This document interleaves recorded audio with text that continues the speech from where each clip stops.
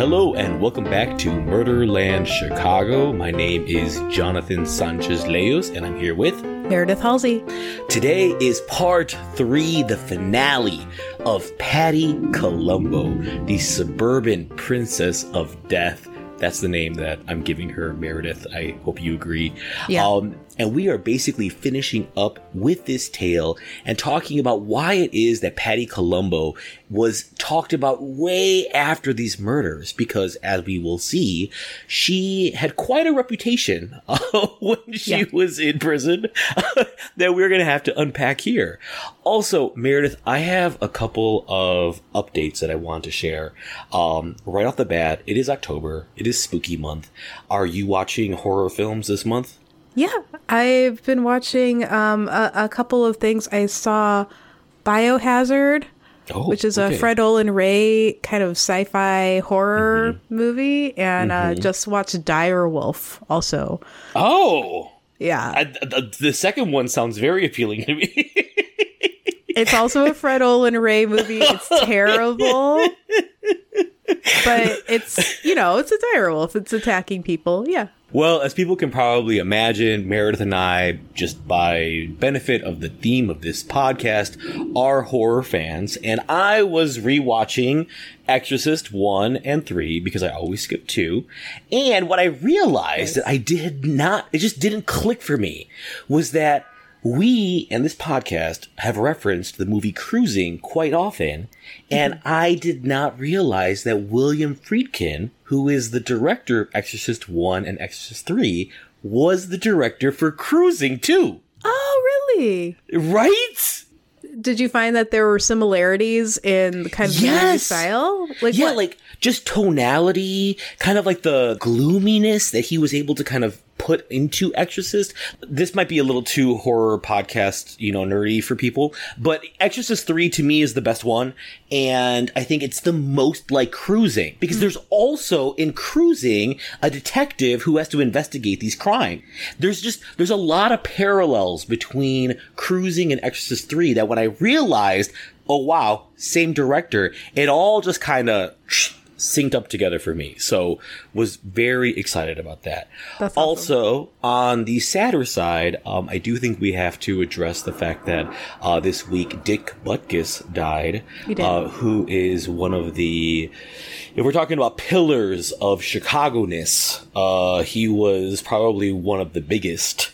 And when I read about Dick Butkus dying, obviously I thought about all of the elementary school jokes that every Chicagoan kid made, but also just the fact that, when we talk about the nature and character of Chicago, they just don't make them like that anymore. You know what I'm saying? That's an old school Chicago that I think we reference a lot in this podcast that hopefully will be reborn. Bring back the Dick Butkus joke.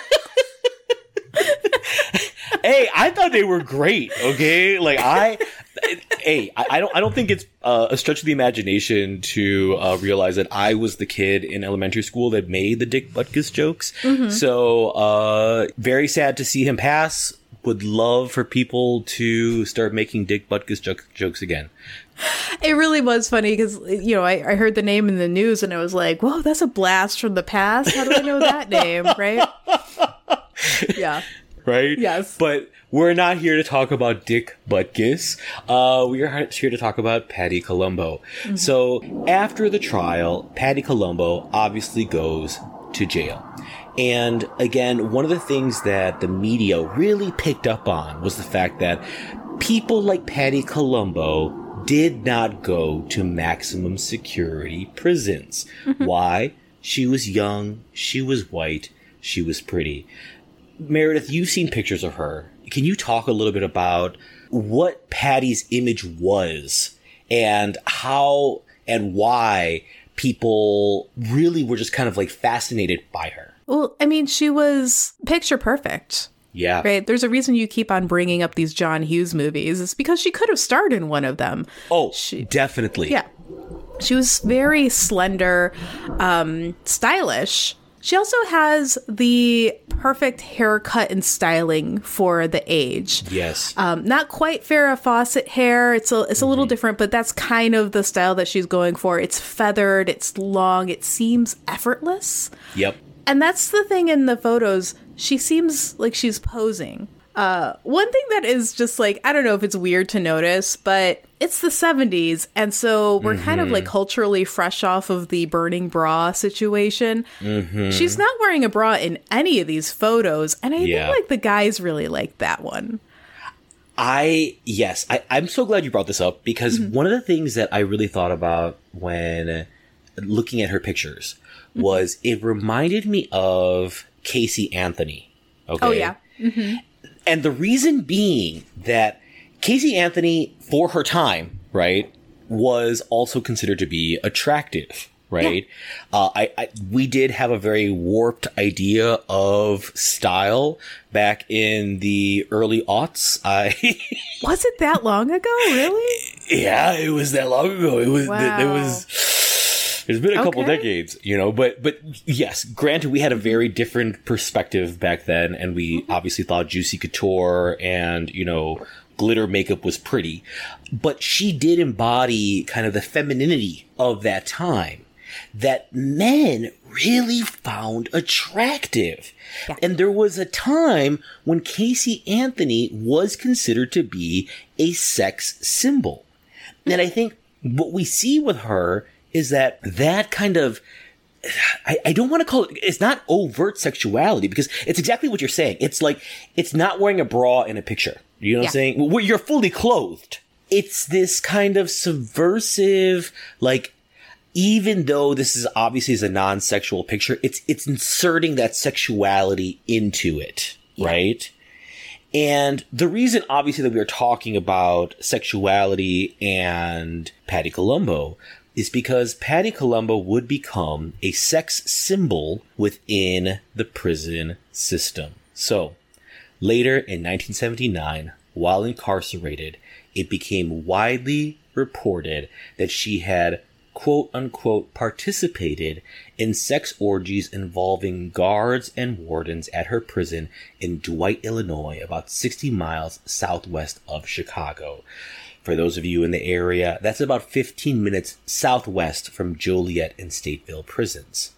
But in Patty's case, it was rumored that she wasn't just a participant. It was widely reported that she had organized the orgies herself and served as the head of what was called a prostitution ring. Meredith, what do you make of these claims? It's hard to accept the story that she was leading a prostitution ring from behind bars, even if she wasn't in a maximum security prison like Stateville. Yeah. How much agency do prisoners really have? Yeah. And like, that's what I myself put participant in quotation marks. Right, exactly. Okay, sure, an orgy. You know, I don't know how much of Patty's experience of prison was like Orange is the New Black. Right. Who knows? Right. Yeah. Whatever. Maybe there were. I'm sure if there were, the participants, if they were participating willingly, had a lot of fun and good on them. Yeah. But prostitution implies payment. And I just don't think that was happening. Unless they're really stretching the definition and like maybe like future favors or cigarettes were the payment. I think it's like salacious, it may be blowing something up and making it sound more salacious than it was. Oh, 100%. And I think the fact that they use the word prostitution, to your point, is very much kind of it nodding to this consensual nature that I doubt was there. You bring up Orange is the New Black, which I think is a great analogy here, because putting Patty behind bars, I'm going to put this out there. Okay, I'm going to put it on the table. Pick it up if you want to. But I feel like by putting her behind bars, you kind of created the narrative to a male sexual fantasy that was, it was hinted of in the press by putting her in jail, but it was unrealized because no one ever knew what happened afterwards. And I feel like a lot of this is a fantasy that has been projected onto her. Yeah. Are you picking it up? I think that's probably as likely as the actual claims. Yeah. And one other thing that I think supports your point is, just like today, clicks drive revenue for the news media. Mm-hmm. And in 1977, it's the headlines that would cause people to like put in the quarter or however much it costs for a newspaper and buy it out of the newspaper box. So I could absolutely see it's a slow news day and somebody's like, hey, whatever happened to Patty Columbo? And same thing with Casey Anthony now, because she still grabs a headline occasionally on a slow news day. Yeah, she does. The fact that Casey Anthony is still a draw, I think, is very much connected to why Patty Columbo was still selling papers 2 years after she had already been found guilty and sentenced, right? Mm-hmm. Mm-hmm. You know, what we also need to remember is that simultaneous to these claims, there was also an investigation that had begun in 1977 at the prison in Dwight, Illinois, when an attempted escapee had basically said in her defense that she was escaping because of all of the, quote, sick lesbian sex, unquote, happening there. So... You're talking about Orange is the New Black. Also, like, what is this person? Like a born-again Christian? Like, who says that? I mean, this is the late 1970s, you know what I'm saying? Like, sexual revolution is over, okay? People are putting their puritanical habits back on in America, okay? Obviously, she was scandalized by what she saw there. Mm-hmm. And it was credible enough to kick off an official investigation, okay? Yeah. There were two wardens at the time, John Platt and Charlotte Sutcliffe Nesbitt. But the internal investigation found nothing, obviously. And just for all to be on the same page, whenever an organization says that they're going to be doing an quote, internal investigation, unquote, it means they're going to do nothing. Okay? Yeah, because what are they going to find? Like, unless they had the equipment back in 77 and the funding in Illinois to do secret cameras everywhere, and including the bathrooms, which, you know, that brings up some serious rights violations, doesn't it? Like, don't people have the right to, like, not be observed in the bathroom, and that's why all the sex happens there, you know? Yeah. Also, just a little legal advice out there.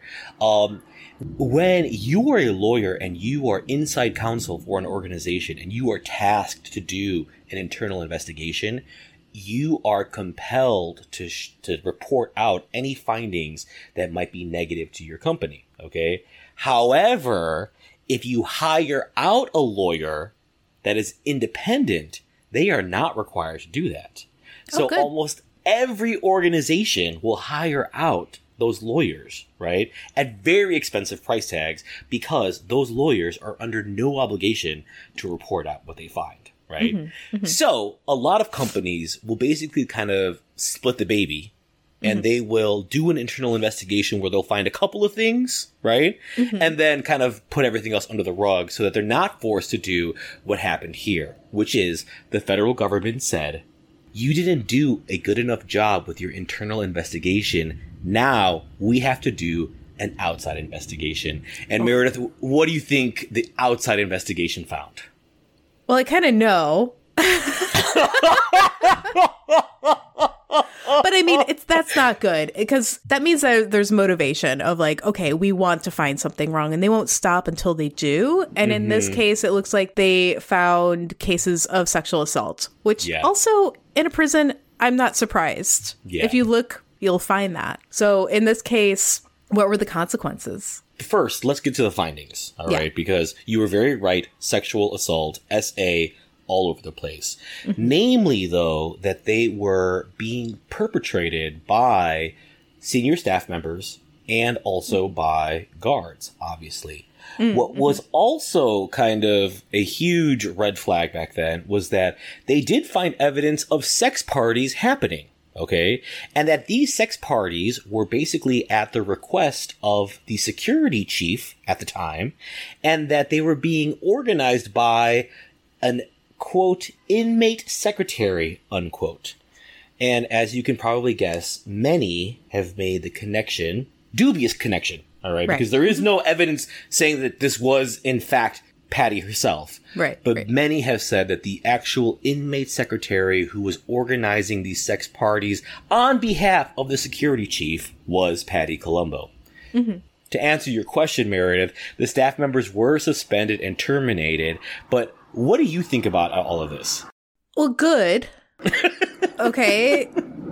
So people are put in prison for all sorts of reasons, ranging from they killed their entire family, like Patty Columbo, all the way to they were falsely accused and falsely convicted, like I'm sure many of, or at least some of Patty Columbo's fellow inmates were at the time. And we also know, because we are adults in this country, that sexual assault happens. And just because somebody is in prison doesn't mean that they deserve to be assaulted. Right. It's completely wrong. You know, like the punishment is the term that they're serving, their sentence that they're serving. The punishment is not sexual assault or any other violence or any other like extras that the guards and wardens decide to dole out. So that's good. I'm glad that these people were discovered and lost their jobs. Do I believe that all perpetrators of sexual assault at that time or ever were discovered and lost their jobs? Absolutely not. That's an ongoing miscarriage of justice that is disgusting.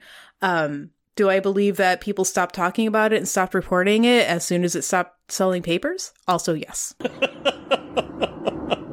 Well, I agree with all of that. And I really love your point about the punishment you get is your sentence. It is not the added intimidation or sexual violence that occurs when you are in jail. It's one of the reasons why I hate all of these like scared straight shows where they take, you know, like bad teenagers to a prison, and then all of the prison guards basically kind of try to one up each other and say that, you know, you're going to be someone's wife up in here. Right. Right. It upsets me because, one, I did used to work in a prison. You know, I worked in juvie. And the population I worked with was the automatic transfer unit, which were, if you were charged as an adult in Chicago or in Cook County, if you were sentenced to adult time as a child, you were basically kind of kept by yourself until you're 17. And then once you turn 17, it is that's why they call it the AT unit. You are automatically transferred into general population. Okay. Oh, yikes. 17's still pretty young. Yes. Honestly, it's a travesty. Okay. Because you're sending 17-year-old kids into a prison environment. One of the things that we would have to do, because I was a social worker at that time, was prepare them and explain to them, you know, what to expect when they would go into that unit. Because, you know, the juvenile unit is much nicer. It's not nice, okay? Right. But it's much nicer than the adult side. My supervisor told me when I first started the job, and he was training me on like how to do this, you know, kind of orientation, if you want to call it, right? Yeah. He said, you have to stress to them that it's not a question of if they're going to get sexually assaulted. It's a question of when they're going to get sexually assaulted, because it's going to happen because they're 17 years old. Okay. We talked about the dialectic last week, right? Yeah. According to that dialectic, they're the sexually vulnerable population there, right? What pissed me off, though, was kind of the blind eye taken to it when I would talk about it with other people, because I think for so many people in our culture, it is kind of a given, or it's kind of like a, you know, nudge, nudge joke, like, oh, well, you did something to deserve that. And so obviously you're going to go to prison and you're going to be someone's bitch, right? That's not our fucking penal system. And if that is, that's horrible. There should be no world where, okay, you're going to get punished by getting raped. It's maddening because I think in a lot of this conversation with Patty Columbo, getting lost in the fog of, you know, male sexual fantasy is the fact that she had no agency, because if you're an inmate, you cannot have sex consensually. That is just baseline here. You know what I'm saying? Mm-hmm. And so the fact that people tried to impart this agency on her, I think, is really unfortunate. And also, I think the second thing that you bring up that I really think is pertinent here is the fact that whenever you have one of these investigations and some heads have to roll, they are very, very strategic about which heads roll. I think you are 100% right. I don't think that all the heads rolled that should have rolled. I think they picked and chose, right, which heads needed to roll in this particular instance. Because this never goes away from Dwight prison or any other prison, right? Mm-hmm. Mm-hmm. The job of prison guard and warden and all the other jobs at a prison seems to attract people who are seeking opportunities to abuse power over others. Yes. And they identify working in a prison as a place where they can basically do that unimpeded. Yeah. You know, and it's kind of like how many police departments attract a certain kind of man who's looking for an excuse to carry a gun and wants to shoot somebody. And I know it's not all police officers. Sure, yeah, there's no way to say with 100% certainty. Is it a lot of cops? I'm going to say yeah. And I think that what you were saying is correct. We as a society, because we do not care about the people that they are interacting with, we don't really put any limits or measures to control for the type of person that is interacting with those populations. Mm-hmm. And when it comes to Patty Columbo, you know, people really didn't care what happened to her. Obviously, she committed an atrocious crime. Okay, mm-hmm. Killing your family, you know, I don't think you or I are saying that. Oh, no. That deserves a slap on the wrist. But, you know, I think the point that I'm trying to draw out is that because she was so sexualized, going back to when she first met fucking Frank DeLuca, this took a very weird turn. And, you know, as I was doing this research, I came across a headline from the Toronto Sun during this time, which said, Patty, the baddest little girl in Chicago's deadly sexploits. Oh my God. Just to remind everyone here, we're talking about a girl who had been routinely sexually molested, abused, and assaulted, who basically just had no idea about who she was anymore.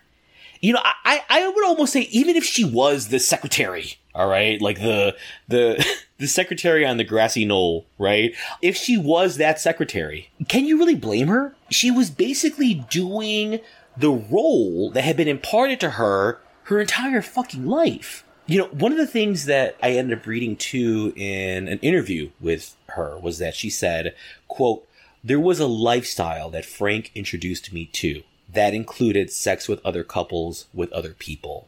Yeah. Unquote. And I think the word here that I want to just circle, highlight, underline is lifestyle. Mm-hmm. This was the only lifestyle she knew. Yeah. You know, she goes to jail before she's even 20. Well, she's in jail when she's 20, but she's arrested when she's 19 years old. Mm-hmm. She didn't know anything else. I mean, what do you make of this, Meredith? Well, setting aside the reason that she's in prison, because she's in prison, she is now in the category of people that it's totally fine for us in our culture and modern society to dunk on. That's just one of the, I don't even know if it's unwritten rules of how our media behaves. And how we behave as a result, right? Like, we're able to make fun of serial killers. We're able to make fun of people in prison because they have transgressed, because they have been found guilty, et cetera, et cetera. I'm not saying that's right, but I'm saying it's an aspect of our culture right now. And 1977 was not that long ago. The culture is basically the same in that respect. And she's a murderer. Yes, she's also being re-victimized, and people are hitting that button extra hard because it's salacious and will sell papers, and she's in the category of people that it's okay to make fun of. but also she's still being like victimized in this respect. So it's a really useful example to understand through our collective treatment of Patty Columbo what other people are going through who did not kill their families, but who were also victimized from childhood through young adulthood. And how that still in our culture at this time seems to be in the okay category. It's excusing it. Yeah. It's excusing the behavior for people who are in the situation. You know, we are able to highlight it more with Patty, but it's still the same dynamic. And if I'm going to put on my clinical social worker hat here for a second, you know, please do. One of the impacts of childhood sexual trauma is that even when the teenager is a willing participant, sex with adults distorts what is supposed to be a period of exploration and discovery, which means your period to really explore what you want is halted. And so you do not have the full definition of what that means to you. We touched on this before about kind of the ongoing impact of sexual abuse, but I always remember what you had mentioned about your older sister when you guys watched Sleeping with the Enemy. Meredith shared that her older sister, during a kind of sexy scene, right, shared... You tell us. So in Sleeping with the Enemy, the movie opens on a scene of characters played by Julia Roberts and some tall, dark, and handsome guy, I don't know his name, having sex. And we have a close-up of Julia Roberts' face. And when her husband is not looking at her, she's not having a good time. But then he finishes and looks at her and she like immediately puts a smile on her face. And my sister like paused and rewound that scene to say like, look, watch her face. Like, this is what that means. She's not having a good time until he's looking at her. And it really, you know, for my young mind... Well, it also had an effect on my old mind because I thought about it for a really long time. You know, I think there is a reason why when you are a teenager, it is important to try everything at the buffet. You know what I'm saying? Yeah. There is a reason why you are supposed to, you know, do as much as you can, right? And really kind of, you know, have all these little boyfriends here and there and do whatever, because really you're trying to figure out what you actually like. Yeah. And the fact that when you are a young person who is being taken advantage of by an older person sexually, you know, the thing that you don't realize is that they are basically fencing off your area of sexual pleasure to the point where that's the only way that you are going to know how to have pleasure in the future. And to me, Patty screams this, you know, and they really tried hard to pin this all on her, right? At the prison, which is sad because, again, she was a fucking prisoner. And it's not really probable, that she was the mastermind behind this, you know? Right. Did she go to prison at age 20 and introduce the idea of sex orgies? I doubt it. You know what I'm saying? I mean, if that's the case, then this conversation is all moot because, wow. But I also doubt it because, you know, anybody listening, whether they are, you know, just shy of 20, exactly age 20 right now, or have age 20 years in the rear view mirror, think about the agency that you had at that age and how unsure of yourself. Yeah. Show up at a prison and like change the entire culture overnight? I don't think so. But she did make headlines. And so the name is synonymous with sex parties in Chicago media. It is. And I think to your point here, Dwight Correctional Facility would again and again be stung by additional accusations of sexual abuse happening to its prisoners by guards. in response to a 1996 investigation by the Department of Corrections, which is well after Patty was already transferred to a different prison, Susan Weidel, who was the chief legal counsel of the Illinois Department of Corrections, said, "There are definitely instances where the inmate has manipulated the staff and very intentionally developed relationships. But it is preposterous and ridiculous to suggest that female inmates who are involved in sexual misconduct with male staff should receive no discipline." Meredith, I feel like there is a special place in hell for women who do not support women, you know what I'm saying? But I can't speak to that, obviously. What do you think about the PR statement from Ms. Weidel? I mean, I'm surprised that such a statement comes from legal counsel. Yeah, it's charged. Shouldn't she know better about the law and the ability to consent? Or was the law different in 96, which is entirely plausible that I just don't know it? It is, but I agree with you. It's not what you would expect. I think, again, we're saying this with 2023 kind of like goggles on, right? Yeah. But it is not what you would expect from a chief legal officer. And she's basically putting out there, to your point here, she's putting out the elements for statutory rape. To me, it's wild, okay? Yeah. Again, my experience working in prisons kind of gives me a little bit of some sensitivity to this subject. Mm-hmm. But the fact that a lawyer is speaking so glibly about something so horrendous as staff and inmate sexual relationships is it just leaves me with my mouth proverbially open. I think it's atrocious, Meredith. Like, how can you even say that an inmate somehow should be punished for intentionally developing a relationship? It just sounds so kind of in line with that old men's rights kind of verbiage of, well, she was asking for it. Yeah. Just makes me disgusted. Yeah, absolutely. You just really have to recognize when you are in a position of power over others and not abuse that.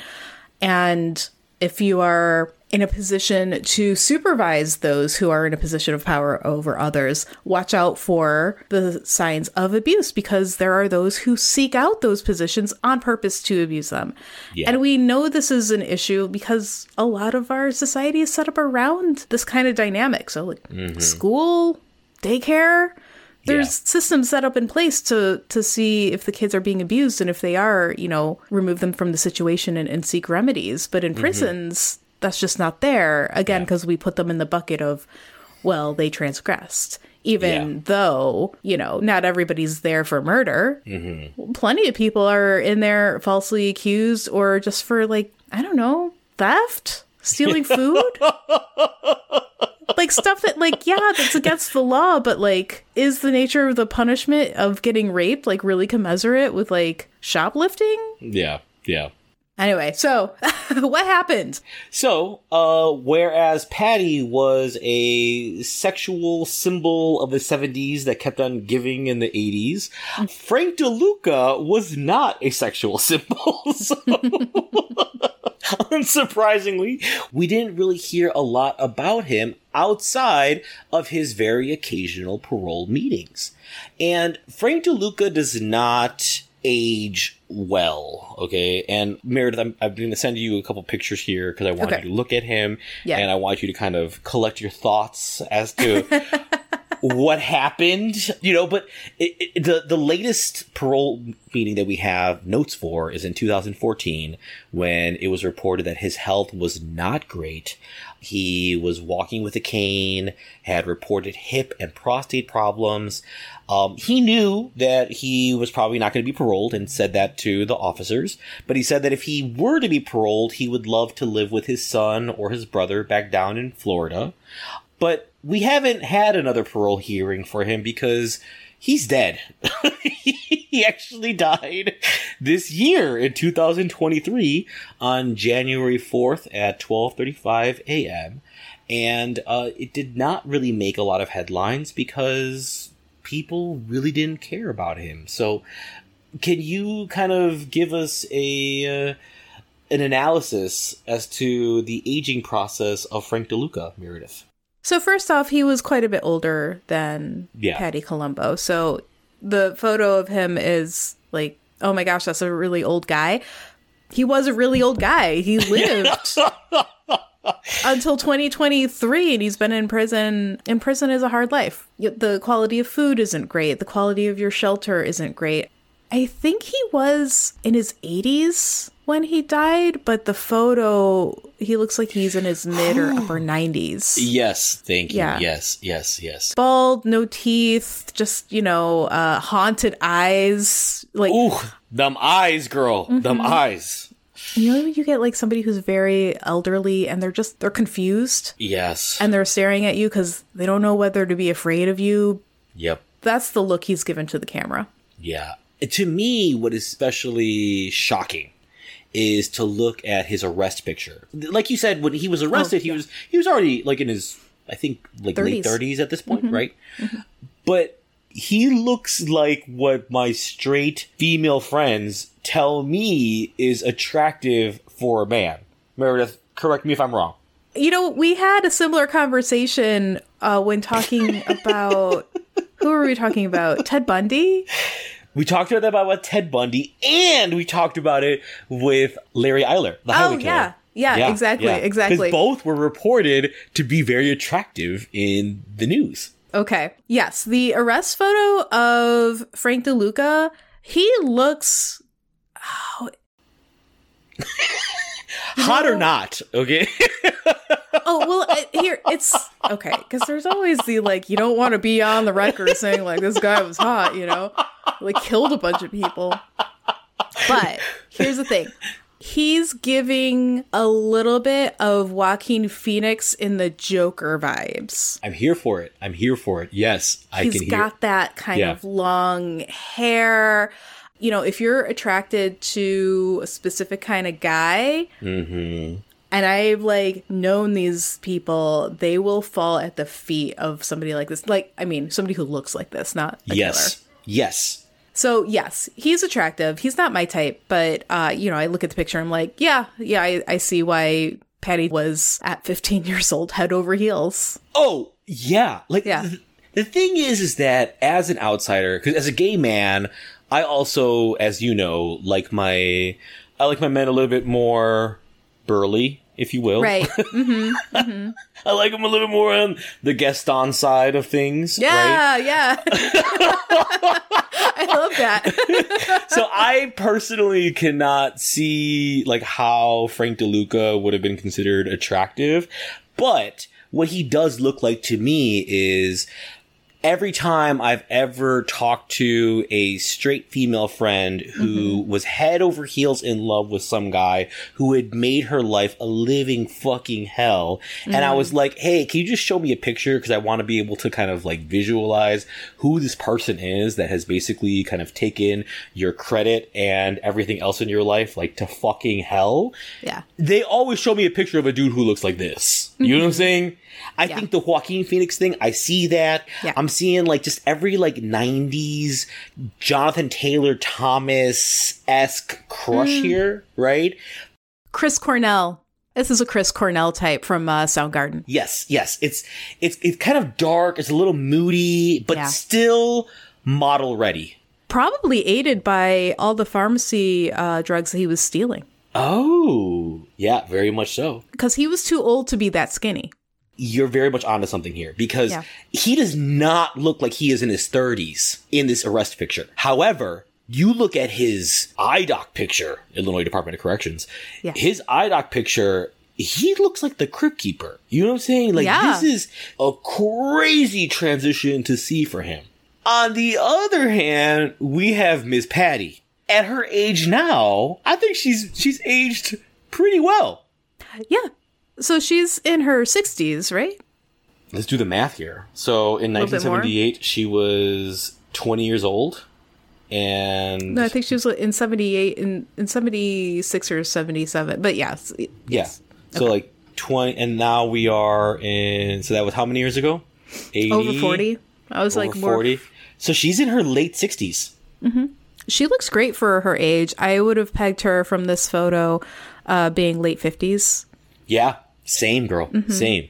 And this is her, like, this is, obviously there's no hair dye in prison, right? So she can't really touch up the roots, you know? No, there's no hair dye, but she's got a full head of hair. Thick hair. Yeah. A blessing. A blessing. No, I mean, I'm losing my hair and I'm 41. I was like, what happened? Why did she keep her hair? I really hope that Patty has found a kind of peace in jail. You know, as we've said before in our conversation about her, we're not trying to excuse her actions whatsoever. Yeah. But there is a sort of, I'm going to say, sympathy that I feel for the fact that she really was sexualized to the point of obliviating any other form of identity that she could possibly have. Yeah. You know what I'm saying? And like Frank DeLuca, the information that we have about Patty comes from her parole hearings, which she has also occasionally had. And like Frank DeLuca, probably will never actually obtain. Right. But it has been reported that Patty was the first female inmate in Illinois to obtain her bachelor's degree in prison. And that she's also the longest serving female prisoner. It's kind of widely reported that she's seen as a mother figure amongst the other inmates, and that she also likes to tutor illiterate inmates as well.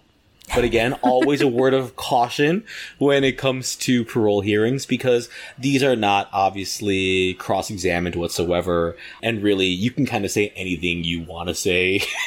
Yeah, and it's on the record. Yeah. And it's on the record. And people like us are like, ooh, what did they say? I mean, it's our one little glimpse into it, right? Yeah. But, you know, Patty is currently serving her sentence at Logan Correctional Center, located in Lincoln, Illinois, a suburb of Springfield, Illinois. Meredith, what do you think about, you know, all of this? I have conflicted feelings because, like you, I have a lot of empathy for the child that she was. Yep. But, like, she killed her family. I know. You know, I don't think she should get out. I think if ever there was a good reason for a life sentence, that's it. That's a really good reason. I am not an advocate for the death penalty. And neither am I. I think I've shared that I'm conflicted about that as well because, you know, we do have the John Wayne Gacy's of the world that, you know. However, I think Patty got a sentence that was deserved. I think she should stay behind bars. I think a life sentence is a life sentence and she should serve that out. I think that Frank DeLuca, same, that he died behind bars and that was justice. Her parents didn't get to live out their lives. Her brother didn't have a life. You know, he didn't get to do anything. Yeah. So... Meredith, always the voice of reason on this podcast when my emotions take me to extreme places. Yes, to all of it. Like you, I have very conflicted feelings about the death penalty because, you know, on this podcast, we talk about people who have done horrendous fucking things. You know what I'm saying? Like Robin Gecht, whatever the worst case of fucking capital punishment there is, that's what I want for him. You know what I'm saying? Right. The problem with the law, though, is that we have to apply it evenly. And it's really hard to create rules that are for everyone. But I would agree. I think that this is justice. I do not think that she should ever get parole. What she did was horrendous. And even though, like you, I have a lot of empathy for her as a child, you know, and I do find it also very sad just how she was treated in the media as a penal playmate, if you will. Yeah. It's no excuse for the fact that she took 3 lives and, you know, did so willingly, you know, like we talked in the last episode, you know, she was, for lack of a better term, she was fucking those 2 dudes who told her that they were going to kill her family. She did that repeatedly because she was hoping that she could get them to do it. When you start thinking about that, it's just like, yeah, she deserves what she got. She did it, you know? Yeah.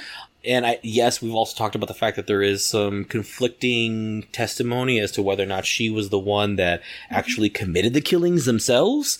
But there is nothing that tells us that she did not actively participate in the planning for it.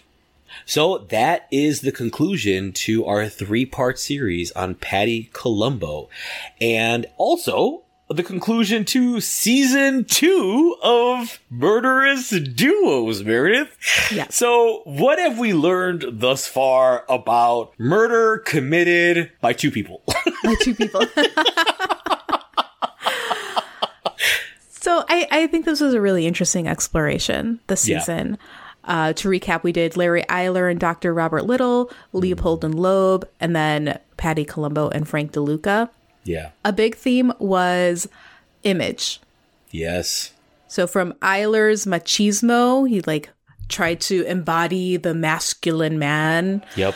To Leopold and Loeb's status markers. They were so wealthy, they could do anything. They rented the ostentatiously luxury car to commit a murder in. Yeah. And then to Patty Columbo's suburban prestige, part of her motivation in planning the murder of her parents was to reap a financial windfall to maintain that image. Yeah.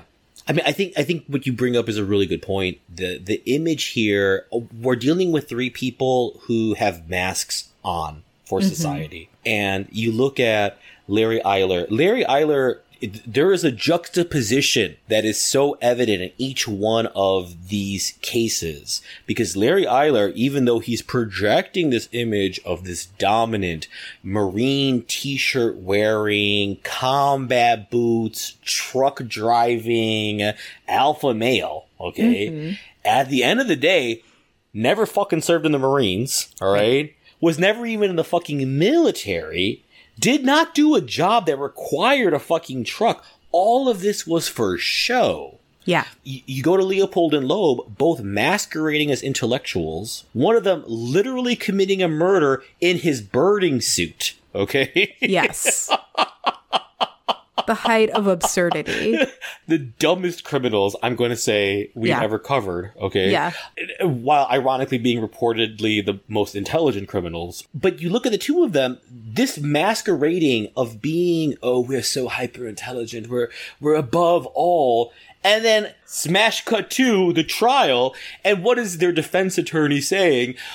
They weren't prepared for the psychological and philosophical challenges of Nietzschean philosophy. It's like, which one are you? You know? Yeah.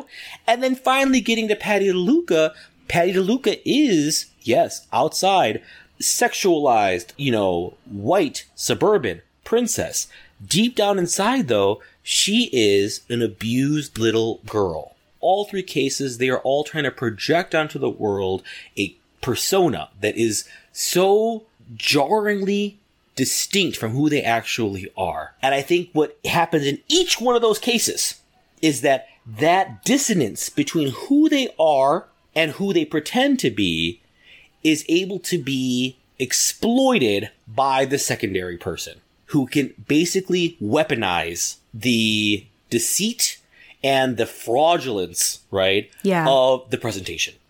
Would you say that this is kind of like a nice warning to individuals to, as much as possible, know themselves and stay true to themselves so that they do not open themselves up to this type of manipulation or attempted manipulation from a partner or a friend? 100%. I mean, I think there is a lot that we can learn from these situations, right? Yeah. And I think to echo something that my grandparents always said, no one is special. We're not special, right? Like we're all human beings and we're all wired the same fucking way. You know what I'm saying? Yeah. We've all experienced this, or if you're too young, you will experience this, falling head over heels in love with someone and truly in the core of you believing that that person is unique and special.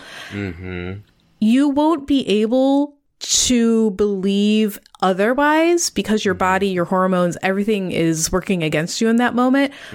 But please, in your head, in your intellectually, retain the knowledge that this person that you truly believe is the reason the sun rises and sets every day they're also not special.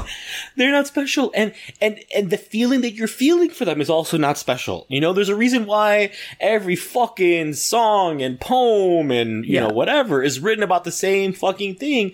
No one has ever loved like I have loved. Right. No, they have. Okay. We all have. Right. And in these situations, what we're seeing is a pattern of people who do not know themselves. Okay. Yeah. And this is maybe a hot take. You correct me if, you know, you think that I'm wrong here. But I feel like in all three of these cases, the more kind of unwilling party, the not mastermind in each one, I feel would not have gone through with murder had it not been for the other individual. What do you think about that? I think there's an argument to be made there. I think that it cannot be a very strong argument because we just don't have the level of insight and information that we would need to. Yeah. So for Larry Eiler and Robert Little, like Robert Little exited from the spotlight as soon as he could and did not leave a trail behind. So, you know, supports your hypothesis, but we don't have the evidence to like really get in there. Leopold and Loeb, similar. They kind of died in obscurity and were very unreliable narrators in their own lives. Yes, that is true. Yes. And then Patty Columbo and Frank DeLuca, because of sharing a defense attorney, we do not have like high quality testimony. Yeah, to that's draw a good from. point. We don't have any disparate narrative to kind of compare and contrast with them. And I am projecting a little bit and assuming that Patty would not have killed had it not been for Frank DeLuca. But honestly, we don't know that. We don't know. But I sympathize with your perspective here, though. I think there's an argument to be made, but we just can't know for sure. Yeah. Nonetheless, take...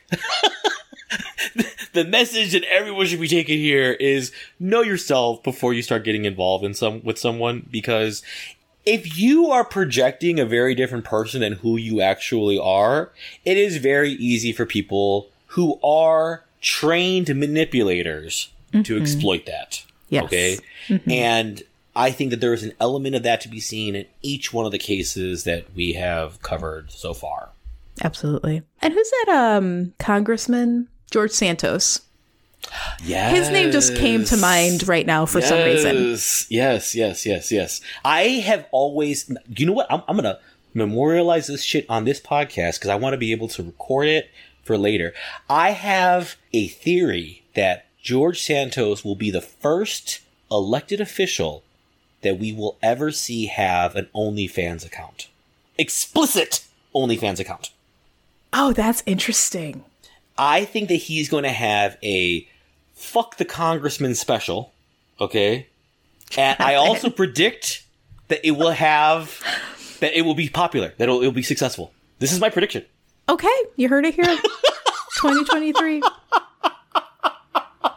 Well, I should say we're recording this on October 7th, 2023. Yes. So I wanted to set that down as part of your prediction.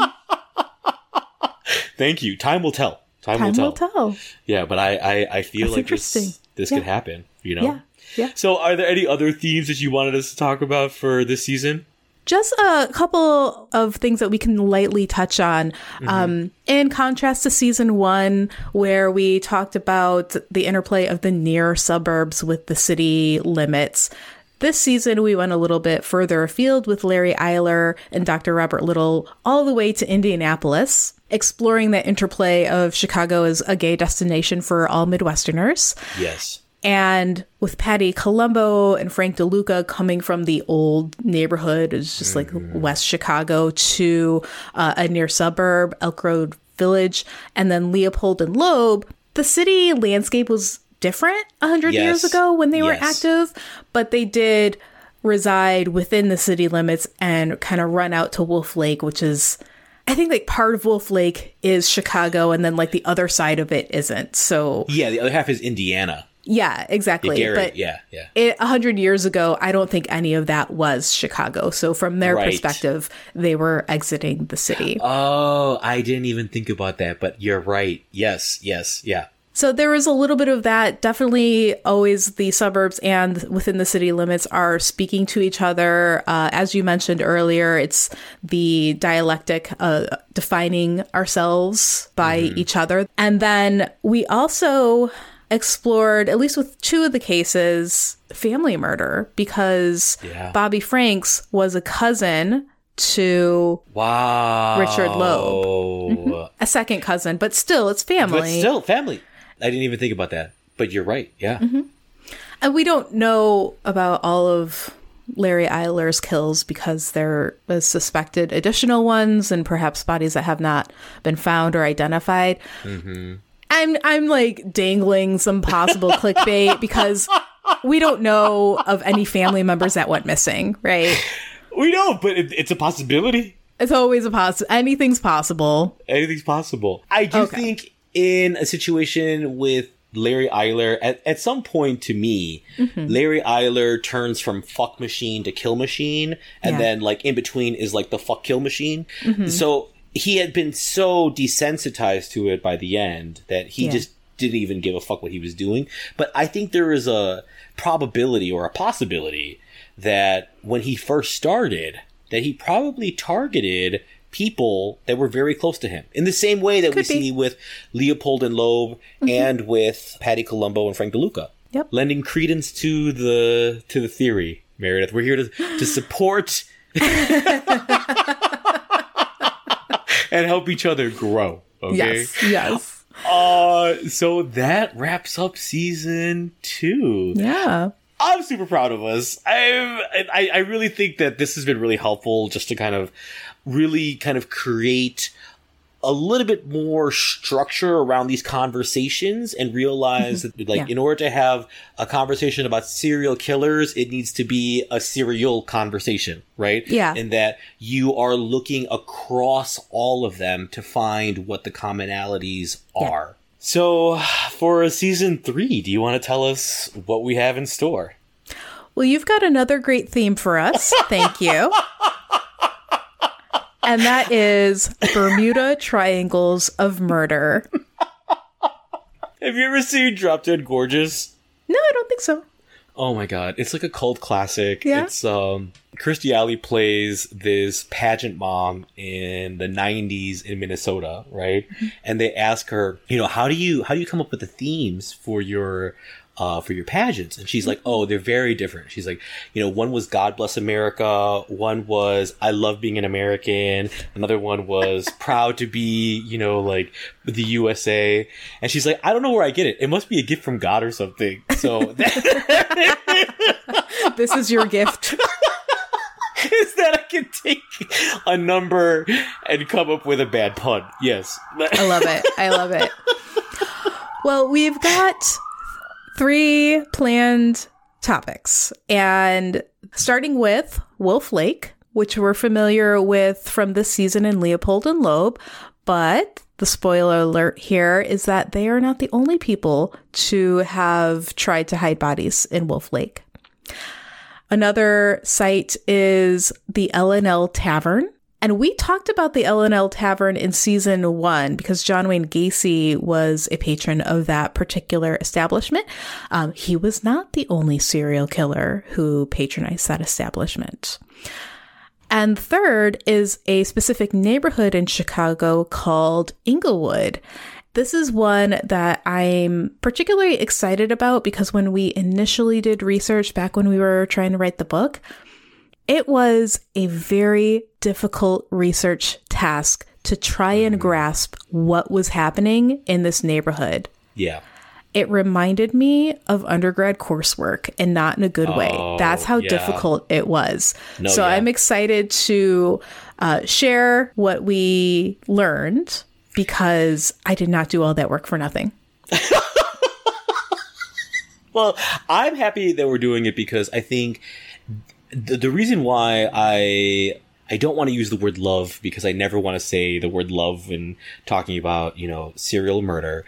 But what I appreciate about this particular triangle that we're going to be talking about is the fact that it breaks so many of the quote-unquote rules of serial killers that so-called experts try to say are hard and fastened. It's a myth that serial killers operate in very specific regions and that there is only one serial killer operating at any given time. Right. This throws the rule book out of the fucking window and reminds us that we are not dealing with lab rats, okay? We're dealing with human beings. And I'm very much looking forward to that conversation as well, because when you start pulling at the threads there, you know, the whole tapestry of serial killer expertise kind of just comes unraveling. It does. And every situation there is heartbreaking. And honestly, we'll get into it, but doing the research for that one made me like viscerally feel how vulnerable I am just walking on the street. Yeah. And not like in Inglewood, just anywhere I happen to be, just walking on the street. Yeah, I know we don't want to get season 3 started already, but highlight, underline, exclamation point, all of what you just said, because it's 100% true. So please join us for next season. Thank you to everyone who has listened thus far. Continue, please, to contact us and give us your notes. We appreciate it.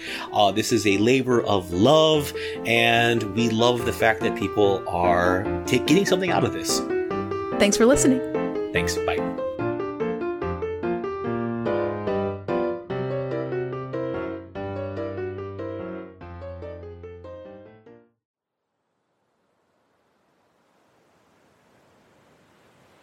Murderland Chicago, A Deep Dish of Death was created and produced by us, Jonathan Sanchez-Leos and Meredith Halsey.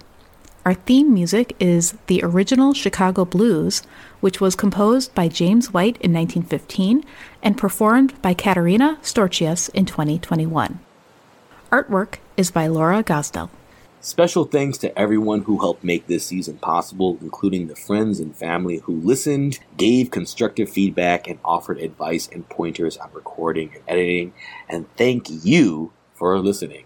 If you'd like to hear more from us, subscribe to Murderland Chicago, A Deep Dish of Death on your podcast app. Follow us on Patreon at Murderland Chicago, and find us on Instagram at Deep Dish of Death.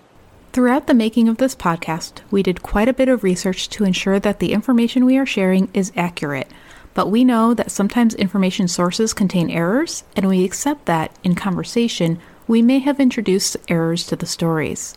To that point, this podcast is for entertainment purposes only. Please send any comments, suggestions, or correction of errors to us at deepdishofdeath@gmail.com.